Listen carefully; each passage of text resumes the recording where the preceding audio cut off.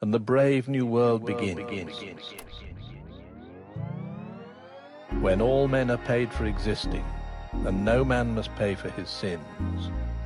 As surely as water will wet us, as surely as fire will burn, the gods of the copybook headings, with terror and slaughter return.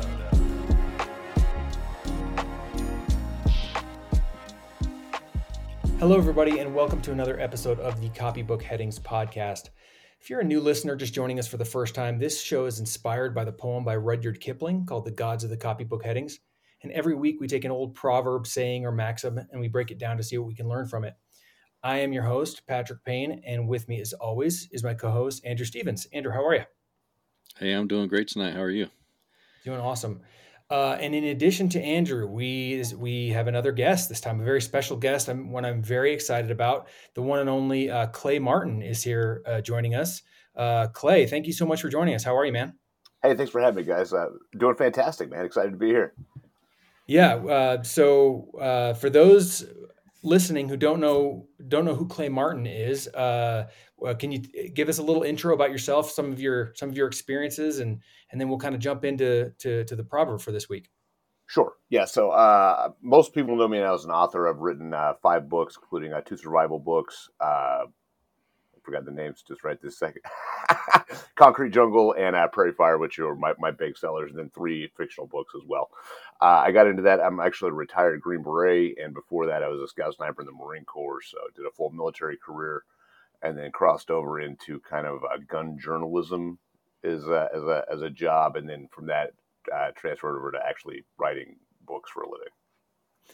Yeah, that's kind of how I found out about you is reading Concrete Jungle and Prairie Fire, and now I feel guilty. I didn't know you were an author of 5 books. I've only read the 3. I've read the Wendigo and the 2 and the other one. So now I feel bad. I got 2 more I got to catch up on. Most people don't know about the other 2 because they were through a publishing company. I've had a lot more success as a self-published author, so most people actually don't know about the first 2. Well, heck yeah. Well, good. I'm very glad to see the success that you've had, and well, I'd like to talk about those books a little bit here in a minute, because I think both of those, the nonfictions we've written, are excellent. But yeah, you picked the proverb for this week, and I love it when our guests do that, when they kind of bring one that they like or resonates with them. Do you want to lay it on us this week, Clay? Sure. And it's actually funny when you asked me for it, because where I attributed it to the first time was wrong. The proverb is petting scorpions with a compassionate hand will only get you stung, which I had actually first heard. It's in one of my old notebooks full of proverbs, first attributed to Gandhi, but it turns out that's actually not true. It's actually a Zen proverb from before Gandhi's time, and nobody's actually really sure if what its origin is that I could find. Yeah. I didn't find a ton either. Andrew, did you find much on it? No, not. I didn't find much either. I found a version, just on a Reddit quotes page. So who knows how reliable it is? But whoever pats scorpions with the hand of compassion gets stung, and it says it's a Berber proverb. So, but yeah, I mean, it was hard to find a source on this one. It was. I found just enough to know I didn't make it up. Yeah. You start questioning yourself, like, did I just invent this? No. That wouldn't be the worst thing, to have a guest come on that had invented his own proverb. We would have taken that and run with it. We don't have a problem with that at all. Yeah. Especially if it was a good one, like, the Wizard of the Ages, like, no, we made that up last year. Yeah. Awesome. Well, yeah, this proverb is excellent and fits, I think, really well with a lot of your experience. You are a veteran of the GWAT and done some cool guy stuff back in your time, and I'd like to ask you a little bit about that and what was it about this proverb that, based on your experiences, kind of resonated with you? So I think this one actually kind of strikes to the heart of we see so many like feel good proverbs out there, like do unto others, and all the everything's great, everything's fine, but that's actually not true in real life. This fits in the same vein as a leopard doesn't change its spots, and it's something I've seen over and over again. It's something that, fortunately and unfortunately, a lot of people that haven't seen that side of life don't understand it, and it kind of allows them to go through life kind of happy-go-lucky and trusting strangers, like I think. The reality is some people cannot be redeemed, if you will. They can only be punished or gotten rid of, and that's not a nice thing to say, but it's true. And we see this from the soldier side. Cops see this, certainly, especially homicide guys, things that work some of the the terrible crimes side. So that one really kind of struck me as it's something to remember. You can't be nice to everyone. Niceness doesn't get you out of every situation. Yeah, so I imagine during your experiences, with Taliban, some other places, you probably seen some gnarly stuff that has kind of led you to this belief that once someone crosses a certain threshold, Right. they're kind of maybe past the point of no return. Was that fair to say? That's exactly right. And again, it's not. We also hear so many times in our lives we're not supposed to judge.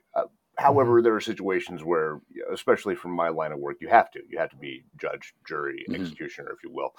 Sure. And this is not something that's said of like the normal guy in the street that we're fighting, the purse snatcher or the for that matter even the idealist that was there to battle the great Satan or because we're in his country. Like I get that. This more fits in along the line of like beheader cells or torture cell guys, that kind of thing. Especially the torture cell guys. Like once you and I honestly don't know that a lot of people know this from the GWAD either, but there were some terrible, terrible things that happened on the enemy side, especially in Iraq. There were guys that specialized in capturing people that had helped us and like drilling their kneecaps out and putting cigars out their eyeballs and stuff before they killed them. And when you find those kinds of, there's no help for that dude. You're not going to capture that guy and stick him in, I don't know, jail for 5 years, and he's going to come out and start running an orphanage. Like it's not going to happen. And again, so it's a weighty and serious subject matter, but it is something that we saw. And I see that especially certain of police see. We're not talking about like a guy that's a drug addict. We're talking about like a serial killer. Like what are you going to do with that? You can't really redeem that person, in my opinion. So I was thinking with this one, with the scorpion, being what it is from just by nature. Do you think that's how it is with these people? That there's just something that's broken in them from the start, or is it something that it's a normal person at one point who, after making a series of decisions, is in the depths of hell? Like what do you think? Now that's a very good analysis, and it's a very good question. I think it can be both, and again, this is all personal opinions. Like I got a psych degree or something like that, but I think all of us, especially if we lived a certain kind of life, we look back on it. We've known people that were just born bad, like maybe not to the extent of like I'm talking about right now, but they were never going to get past, and from like a very young age, they were never going to get past that. You knew somebody was going to end up in prison, or you knew that guy was going to be a serial liar and a criminal his entire life. I think to a degree it's like that. Some people are just born, I don't know, with a mismanaged soul or something wrong with them. And I think for others, it can be a series of decisions. So they can go both ways. So you mean to tell me that someone who uses a power drill on another human being, liberal democracy coming to their country isn't going to fix that? Right. Yeah, we're not going to send that guy to rehab and then to Harvard. Like it's not going to work out. It's not. Yeah. Yeah, exactly. Okay. Well, yeah, that's man, it's a gnarly thing to think about, but I think it's this cautionary tale of once you know who the person is and what they're capable of, you have to kind of treat them accordingly. Right. Yeah. Yes. And it doesn't even have to be as extreme as I'm talking about here. This is also it also matches up well with politicians thinking about, for instance, how many times do they lie to you that you're going to come back to? Oh, he's turned around this time, or yeah, he's going to do what we want him to do this time. It's the same thing. Yeah, yeah, exactly. I mean, even someone, Yeah. even in a business setting, if there was someone who scammed you, a few times, Right. like at some point, you're just gonna be like, I'm not just going to deal with this guy anymore. Right. Or yeah, even down to incompetence. It doesn't have to be that they Yeah, scam you. Just pure incompetence. Yeah, you can't. At some point, you have to draw the line, and yeah, that's really kind of the strength of the proverb as well. yeah. Well, I want to ask you a little bit about your books because that's kind of how I found your name, and I think they're excellent. They're kind of must reads for anybody who considers themselves interested in like preparedness or anything like that. And I think you, with your experience as a Green Beret, are kind of uniquely suited for writing a book like this. For those who aren't aware of what Green Berets do and what makes you guys a little bit different from a lot of the other kind of special forces guys, or special units that are out there, the Navy SEALs, et cetera. Could you kind of explain what it Sure. was that you guys did? Sure. The big key difference between us is actually our primary mission, and it also has to do with the fact that we have to go to language school before we can graduate too. Like I spoke Arabic. I don't speak it very well now, but 10, 15 years ago I could. Everyone has a language requirement that fits to our region that we go to. Because when we show up there, we're expected to train our own little army. Uh, Mm. with on the very crazy end of this, you could just go somewhere with a big duffel bag full of money and guns and make an army out of nothing. Uh, through most of the GWAT, it was kind of a handover process. But yeah, that's the expectation of us, is that we will build our own force that's competent and capable, and we will also work with them and like lead them in combat. So it's a very different experience than like leading Americans, but yeah, you could be leading, literal like African Bushmen or guys that were, just normal Iraqi guys with a real job 3 weeks ago, or something like that. So I think that actually really helped me with that book because I'm already accustomed to breaking things down to like a non-military mind and down to like Mhm. a level where everybody can understand it. So Hmm. I think that really helped me with that process. Yeah, and so you've seen up close and personal kind of what these failed states or semi-failed states look like, and Yeah. you might say you have a PhD in SHTF, something like that. Right. That's very fair. Yes. Yes, exactly right. And Okay, and so that's the go go ahead. ahead. Well, that's the funny thing about it is it doesn't look like most people think it looks like. And from the movies. From the movies, it's going to be like, I don't know, I got some shotgun shells and a bandolier and a trash bag on my head, and we're the last people alive, or something. It's really usually not like that. Things come apart and they can get very nasty, but there's always some semblance of the life that we left behind too. You Mhm. still have to do things like cook dinner and Yeah, take a shower and all that kind of thing. And those are things that people don't think about. Most people they kind of want to have a gun fantasy for this type of thing, which would be cool, but it's not real life. It's real life is yeah. it's actually a lot harder to brush your teeth and keep the hygiene going around the homestead, and then use the guns when you have to. Uh, so yeah, so it's definitely like a different perspective. I thought the books were a complete breath of fresh air, unique to anything I've ever read before. And I mean, I've been guilty of the gun fantasy before too. I think Yeah, who hasn't, that like, you see bad people and you're like, man, I wish I could just go shoot that guy. You know what I mean? For right, lack of a right, better right. term, it's like No, I that, get it. No, I this totally guy's get it. ruining this country or ruining that, man. It would be easy just to take Right. this guy out, but it doesn't always work that way.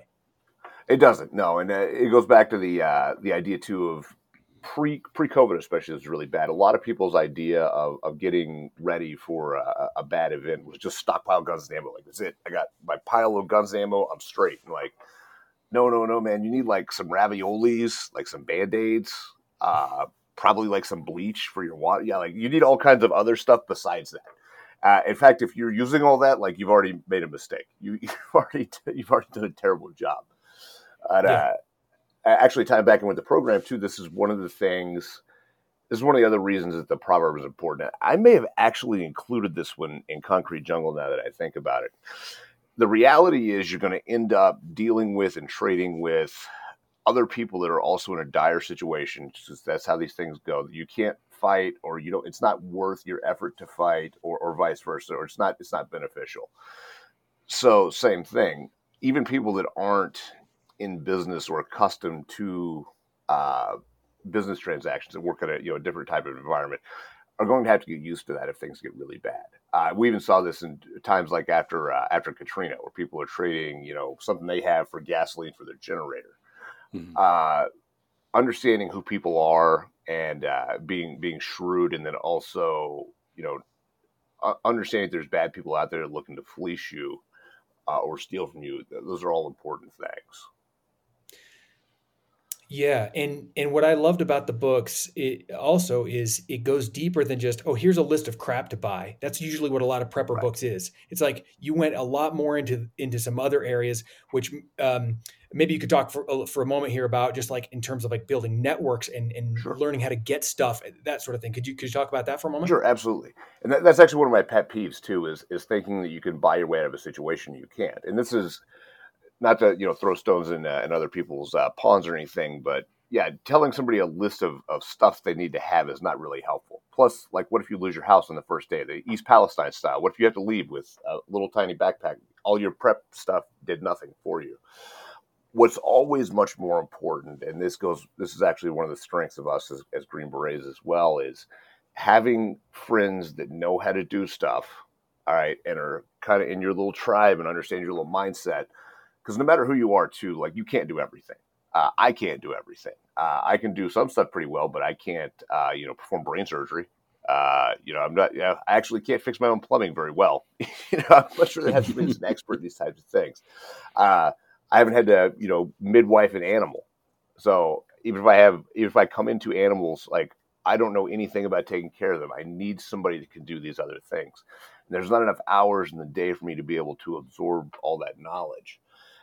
It also goes back to just basic, like, tactical level safety as well. I did put this directly in the book, and I tell people this all the time, and they're kind of some of them are kind of shocked by it. But, like, look, man, I got a resume that's like this deep on commando skills. I'm like commando guy of the universe. I can't even secure my own safety in an environment like this, or a super survivalist environment, because I have to sleep sometime. Like, I'm pretty hard. I can go about 3 days, but I'm eventually going to have to take a nap, and I need somebody else to watch out while I do that. Yeah. So yeah, I've also read your books and enjoy them. When it comes to, like, I guess the way I envision this, and correct me if I'm wrong, what you did, out in the field as a Green Beret, is you and your team are kind of the core of this, this army that you're building, right? And that's kind of the principles that you're teaching in your book, that to create that same kind of core with different specialties, communications and medical. Now, when it comes to, I guess when you were doing this across the world, or when you imagine doing this in our country in a bad situation, like, do you, when you're building your army, so to speak, how do you, I guess, judge those people? How do you assess them as, are they scorpions? Do they get the gentle hand? Right. What do you think? How did you do that? It's a very good question. Now, we had a huge advantage overseas. We obviously the 12 of us that we could trust like right at the back. Then the most important thing is it takes time. All right, you have to really invest time, and not just in like watching somebody work or do their job, but in like a social situation. We would do that. Like, our jobs were like 18 hours a day, because we would do our task and then we would go drink tea or whatever with the guys. Seeing how they interact with other people. All right, it's just like anybody else that's like a new friend. You have a new friend over to the Super Bowl party. All right, when they've been there long enough that the mask can't stay on, like, you really start to see who that person is. Mm-hmm. So that's the biggest thing, is it does take time. I would tell people also, like, be very careful who you bring into like your inner circle, which is like the inner group that we're talking about. Yeah. And you do have to spend a long time before you decide that person's okay or cool or not. With the outer shell of people, that's for the people that maybe aren't on the uptake fast enough. They're not really picking these things up fast enough. So they're going to show up with maybe not nearly as many skills as they should have, or nearly as much stuff as they should kind of have. Those people you kind of have to keep on a leash, for lack of a better word, because somebody that that didn't figure it out before, can you really trust them to like adapt to a new situation? As well as you don't know them that well. That's not to say that they're useless. They're absolutely not. Those people could end up being like the best guy that you have. But keeping those two layers is very important. What about like, let's say you get to know somebody and you start to trust them. Is there a way you kind of can assess whether or not they'd be able to do something difficult? You know what I mean? Like maybe they're a really honest, good person, but they don't have what it takes to do something hard. Yeah. No, that's a very good question. Most of the guys that I see that are able to answer that question, it's because they've gone ahead and they've made like a little training group. So like 2 times a month, they'll like meet up, and this isn't all just like gun stuff either. They'll meet up and they'll be like, okay, we have a 4-hour block on a Sunday afternoon or whatever, and this is what we're doing this time. And sometimes there'll be like physical challenges, or I will be shooting or something like that.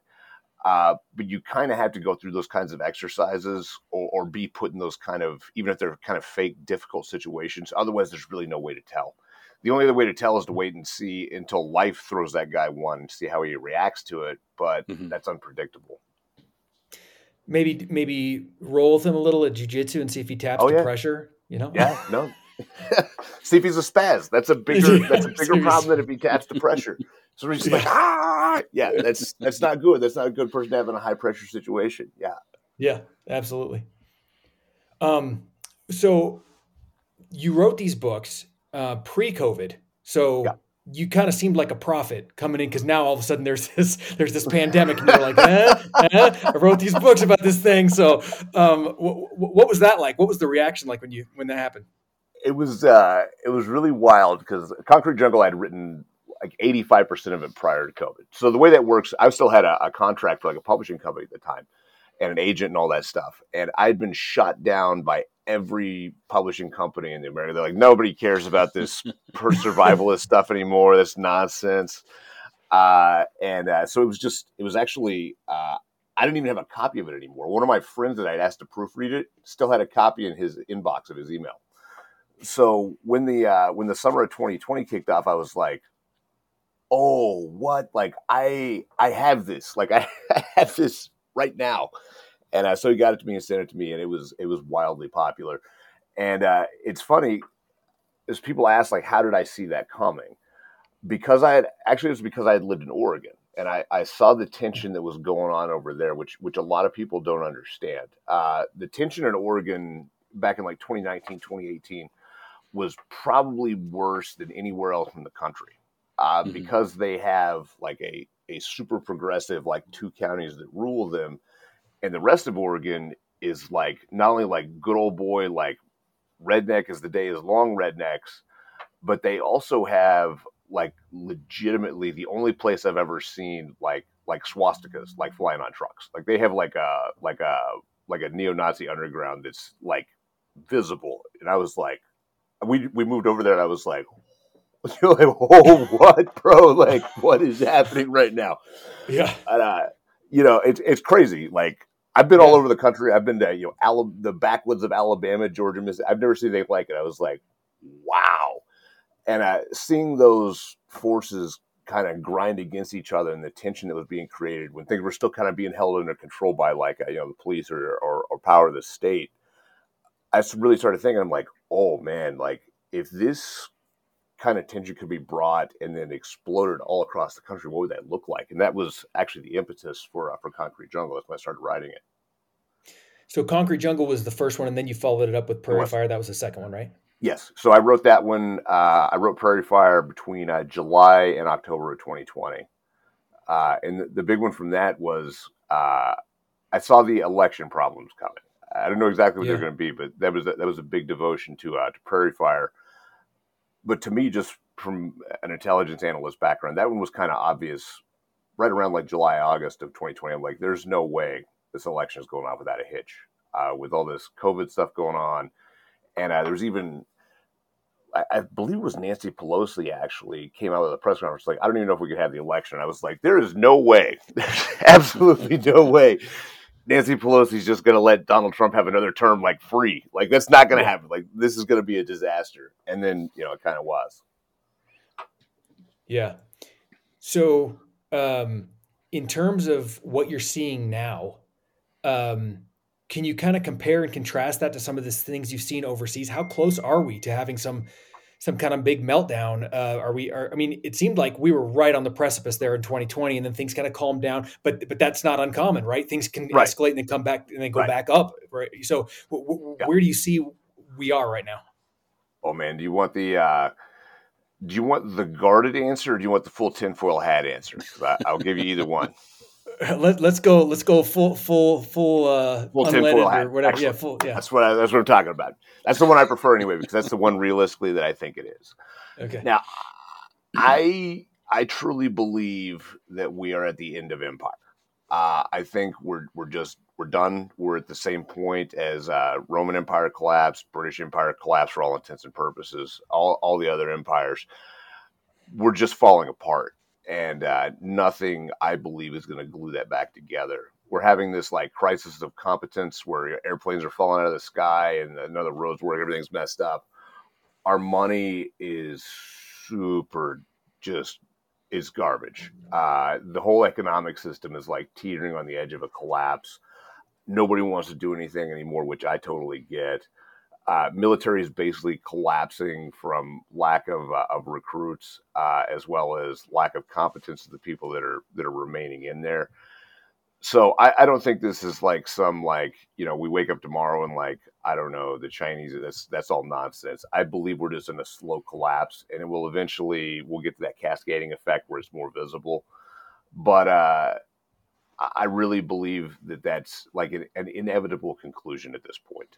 I just think that's where we are. We don't make anything anymore, and we have too much kind of dead weight, if you will. And that's a harsh term, but I do kind of mean we have too many like make-believe jobs and crazy stuff that only really works as long as we're the economic powerhouse of the world. So what I believe happens is somebody calls our bluff, and it basically just like breaks our money, or we can't really enforce our will anymore, and then we kind of like fall apart as we try to be the old American. We're just not anymore.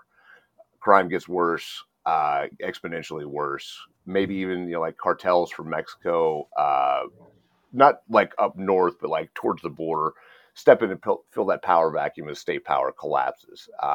All those networks get stronger. We just kind of enter a period of decline for a very long time. Well, that's not it's not a pretty picture, but I appreciate the realistic answer to it. It's not pretty. It's definitely not pretty. But I do, unfortunately, I don't see a way around that. I don't see anything bringing us back from that brink, personally. What are your views on like the concept of like the anarcho-tyranny kind of where the laws are selectively applied to where they stop criminals, but they'll still lock you in jail for defending yourself kind of thing? Is that going to be a transitionary period? I believe that's part of it, yes. And people are already getting tired of that. They're looking at that being done, and that's where you start getting vigilante justice, both towards criminals as well as towards like state power. And that's a very dangerous step. Because once that happens, especially if it exposes like a paper tiger that really can't stop it, oh man, all of a sudden the whole country's California. It's under $900, we can steal it. Yeah. Sorry, Andrew, do you have a question? Yeah, I do. Based on your experience or on your imagination, what in a collapsing society or a deteriorating one, like what does a gentle hand look like? What does a hand of compassion look like? Coming back to our proverb. Oh yeah, no, that's a good one. I think, unfortunately, it also includes things like faith in the political system. I really think you have to look at that and say I shouldn't even waste my time doing this anymore. Or I certainly shouldn't believe that the political system is going to bring any kind of solution that's going to help me. That's actually going to make this okay for me again. I mean, just look at the stuff that the DA from Atlanta is saying on the stand today. I mean, it's crazy. Like, I don't care what your politics are, but the DA that is basically trying to indict the former president of the United States stole like $1 million from her little DA's office. I mean, it's nuts. Not only is it nuts, but the things that are coming out of her mouth on this stand are crazy. And that's what a political solution will get you. It's not just her. I mean, that's all up and down the Eastern Seaboard or any major city. You have people at that same level of competence in stealing everything that's not tied down. We call this the loot phase of the collapse, and that's kind of what it is. This is grab everything that you can face, and I'm not even that mad about it. Like, I get it. So to me, the biggest one that's a compassionate hand is either, yes, it's belief in the political system, or it's failure to understand how bad things are going to get and truly, getting yourself ready for this. Mm-hmm. So that's the that's grabbing the scorpion of just kind of being in denial about that. Exactly. What do you think? Like thinking back to Iraq, what did normal people what did normal people do to their levels of compassion with each other, and just in a day-to-day life? Like, I know there's definitely like a collapse of trust, Right. largely, but not entirely, because as you say, people still need to eat, they still need to shower, right? So here's the wild thing: like for farmers and stuff, like nothing changed.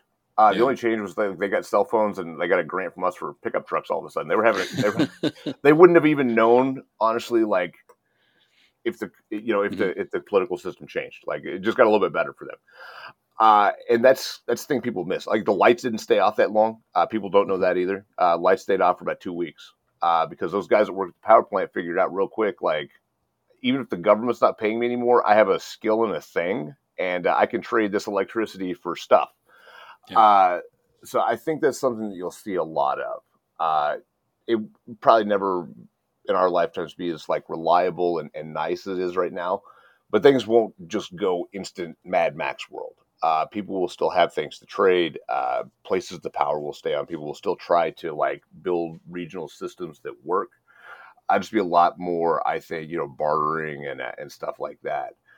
The biggest thing that I think is important for people is having your own food security. And I don't mean like 10-gallon buckets full of rice.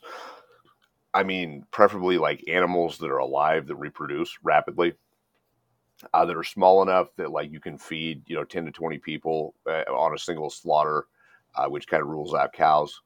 But smaller stuff, sheep, goats, rabbits, chickens, that kind of thing. Mm-hmm. And then just having your crew ready, and not like we're gonna take over City Hall or some nonsense like that. We're gonna go to somebody's house or somebody's compound, for lack of a better word, and we're just gonna kind of ride this thing out. Our kids are still gonna play with Legos, and the only difference is gonna be somebody got to sit on a roof with a gun all the time, make sure that nobody steals our stuff. Yeah.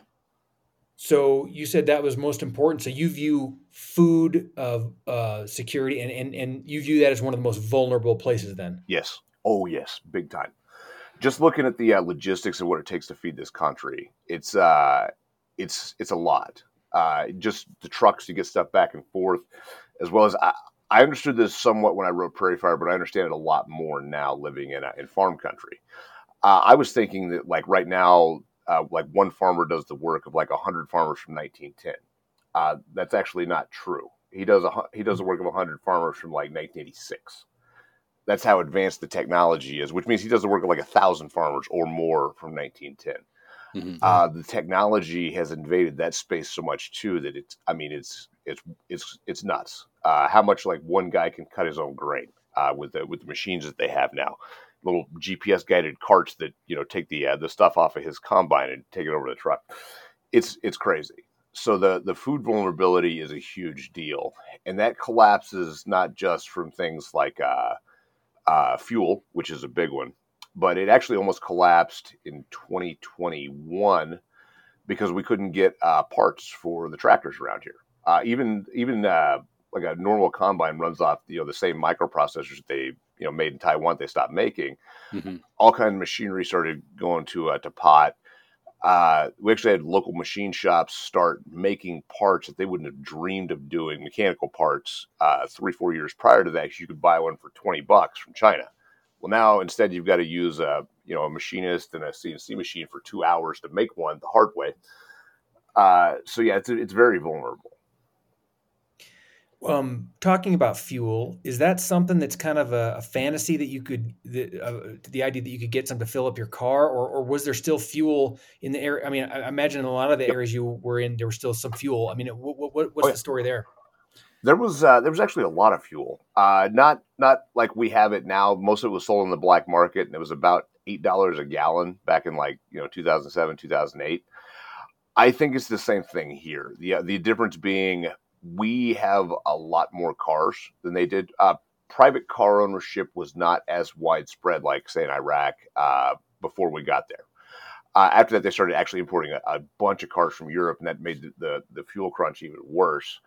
But we already have a bunch, so I still think there will be fuel available. It goes back to that whole concept of the guys working at the refinery might take the first week off and hide in the basement. But after the sky doesn't fall, somebody, especially being Americans or entrepreneurial spirit, is going to be like, well, I don't know. I don't care if the corporation from New York still owns this refinery, but we do. So here's what we're going to do. We're going to make some gas and some diesel, and it will never be at the same level of production. But I still think there'll be fuels available, especially if you live close to somewhere that they refine them. Interesting. So what are your, let's say best case scenario? You said that you think there's some kind of major collapse kind of inevitable, the end of our empire. And I can definitely see that perspective. But what's the best case scenario? There's some sort of collapse or some sort of alignment. What does it look like coming out on the other end? We've heard people talk about like a national divorce, country breaking up. What do you see? I see as the best possible outcome, actually, just that, like regional powers emerging from kind of the carcass of the United States. And if you happen to listen where this, got it reasonably together, it'll be probably not that bumpy of a road if that's how it goes. Texas tags in with Louisiana and Oklahoma. Okay, we're the new southeast state of whatever. Mm-hmm. That would actually be a pretty functional economy right off the bat. You got a seaport, fuels, raw resources. For several places, that could actually be pretty easy. I think it's worst in the population centers, like towards the East Coast, because they have the least kind of they have the highest population and they make the least amount of stuff, actually produce it. There's not enough farmland out there to actually feed all of them. If we go to some economy that doesn't, require LED lights in an office, like New York City is not looking great all of a sudden. Yeah, for sure. So in a situation like that, when the power of the federal government is declining, it's hard sometimes to wrap your head around that because the federal government has been so powerful for so long. Right. I mean, they have eyes and ears everywhere. They know what everybody's Right. doing. The NSA can read your texts, all this stuff. Right. So watching that decline, do you view that as kind of more of an economic thing, like the dollar becomes worthless, so they stop being able to pay people? Or what do you think is the precipitous moment where that really starts to turn? It is. It's economic is a big deal, but it's not the only big deal. A lot of it actually is just competence of the average person that works there anymore.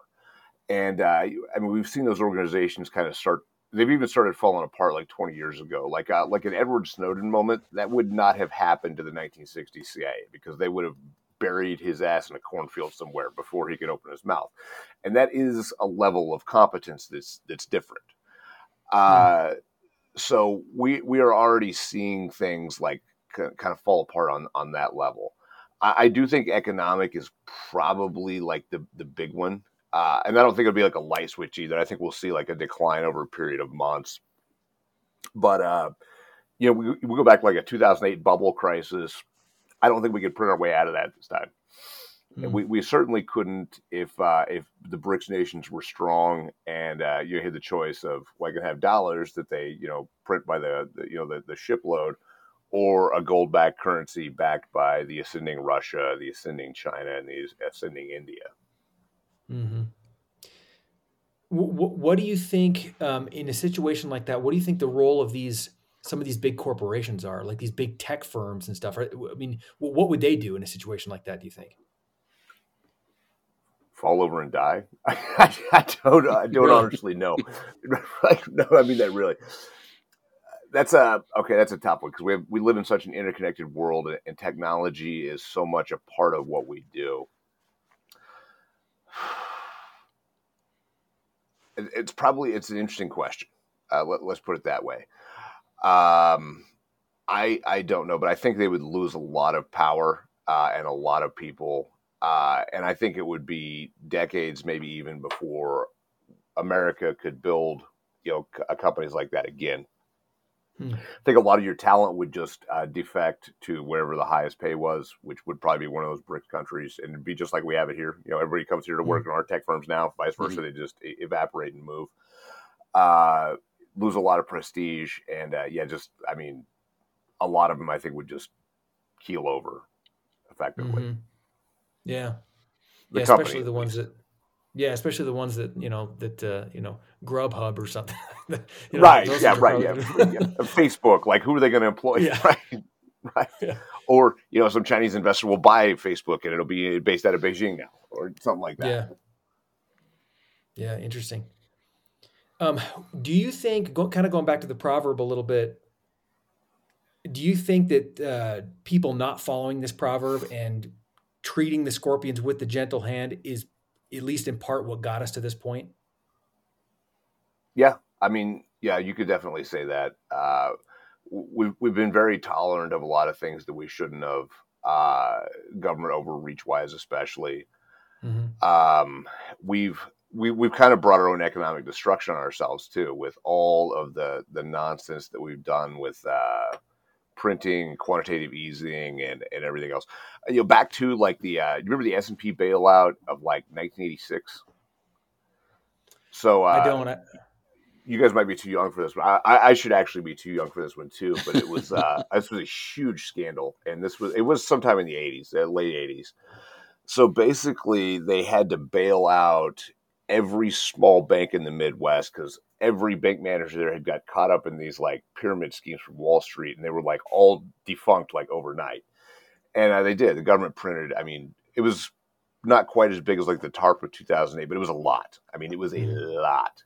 When what they should have done right then was let those banks go under. Like, if you're not smart enough to run a bank, like, well, guess what? Your bank collapsed. Goodbye. That's actually free market capitalism. That's how we do things. But they didn't. And as far as I know, that was the first one. And we've kept that process going now for all these years. There was actually one before they bailed out Chrysler actually in 1979. Same thing. One of the big three automakers. I mean, they were done. They were like dead broke.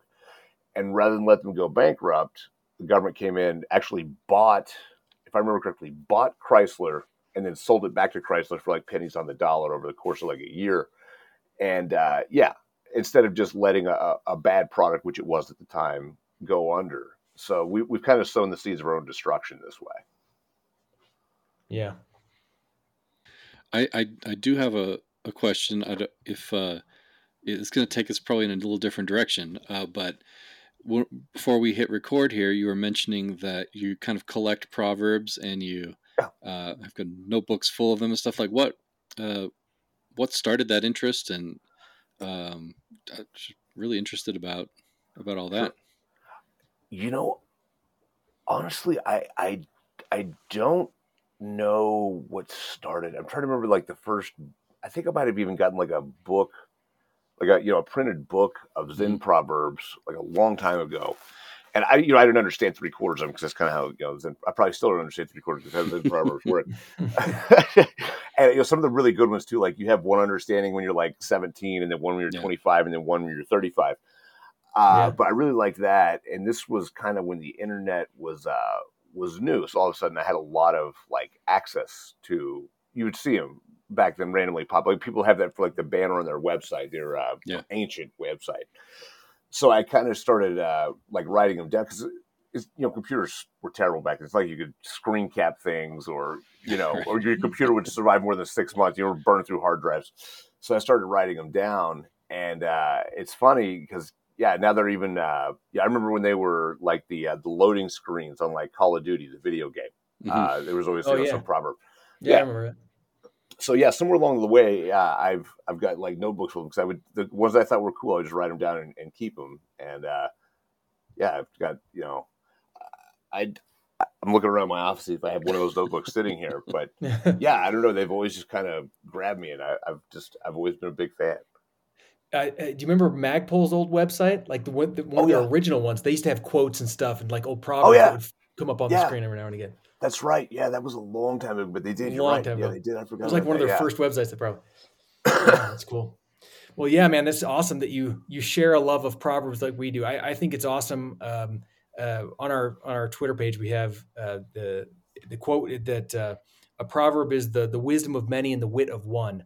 So it's just one person taking the some ancient wisdom and distilling it down into a sentence or two, and I love it. No, that's awesome. Yeah, that's absolutely true too. Well, hey, man. Well, before we wrap it up, Andrew, you got anything else before we kind of wrap it up? But yeah, I don't know. It's been good. No, I just wanted to say thank you, and really have enjoyed reading your stuff, and I hope to read some more. I don't know if we're going to have to dig up your first books here. What's on the horizon for you as far as like your next book, your next project? It's funny. Writing is difficult, I guess, is the right way to say it. Maybe some people it's not. For me, it's like pulling teeth to do a book. But I also tend to do them very fast. Like I don't think any book I've ever written has taken me more than like 45 days to do. And every time I write a book, I'm like, I will never do that again. Like it was so terrible. And usually it takes me about a year to get over that. So I just did. So I'm working actually on 2 books right now that'll hopefully be out sometime in the next 2 to 3 months. And that's kind of where we're at right now. It's just kind of in that mode of write, get these things done, and see where they take me next. Can you give us a teaser or a hint on what those books might be about, just for the copybook headings listeners? I actually can't, because I haven't decided which one to finish first. Okay. All right, sounds good. Well, we'll be waiting for those, and really excited for those. I mean, man, this has been super excited to talk to you, man, because it's like seriously big fan of the books. I thought they were awesome. If you haven't read Clay Martin's books, Concrete Jungle and Prairie Fire, specifically those 2 nonfictions, go check them out. You can get them everywhere, right? Amazon, anywhere. Yep. Exactly right. Yep. Okay. Amazon, hey, man, Audible, we got all that stuff. Yeah. Well, hey, thank you again. It's crazy to me that Audible would go for a book like that, because some of the stuff's in there a little spicy, just as an aside. But I think that's awesome. Okay, man. Hey, well, thanks again. And it was great chatting with you, and best of luck on the new books, and we can't wait to read them. Hey, thanks, guys. I appreciate it. I had a great time, and love to come back when they come out. Okay, sounds good. Thank you. Awesome. Thanks, guys. Bye. There are only 4 things certain since social progress began: that the dog returns to his vomit, and the sow returns to her mire, and the burnt fool's bandaged finger goes wobbling back to the fire. And that after this is accomplished, and the brave new world begins, when all men are paid for existing, and no man must pay for his sins, as surely as water will wet us, as surely as fire will burn, the gods of the copybook headings, with terror and slaughter.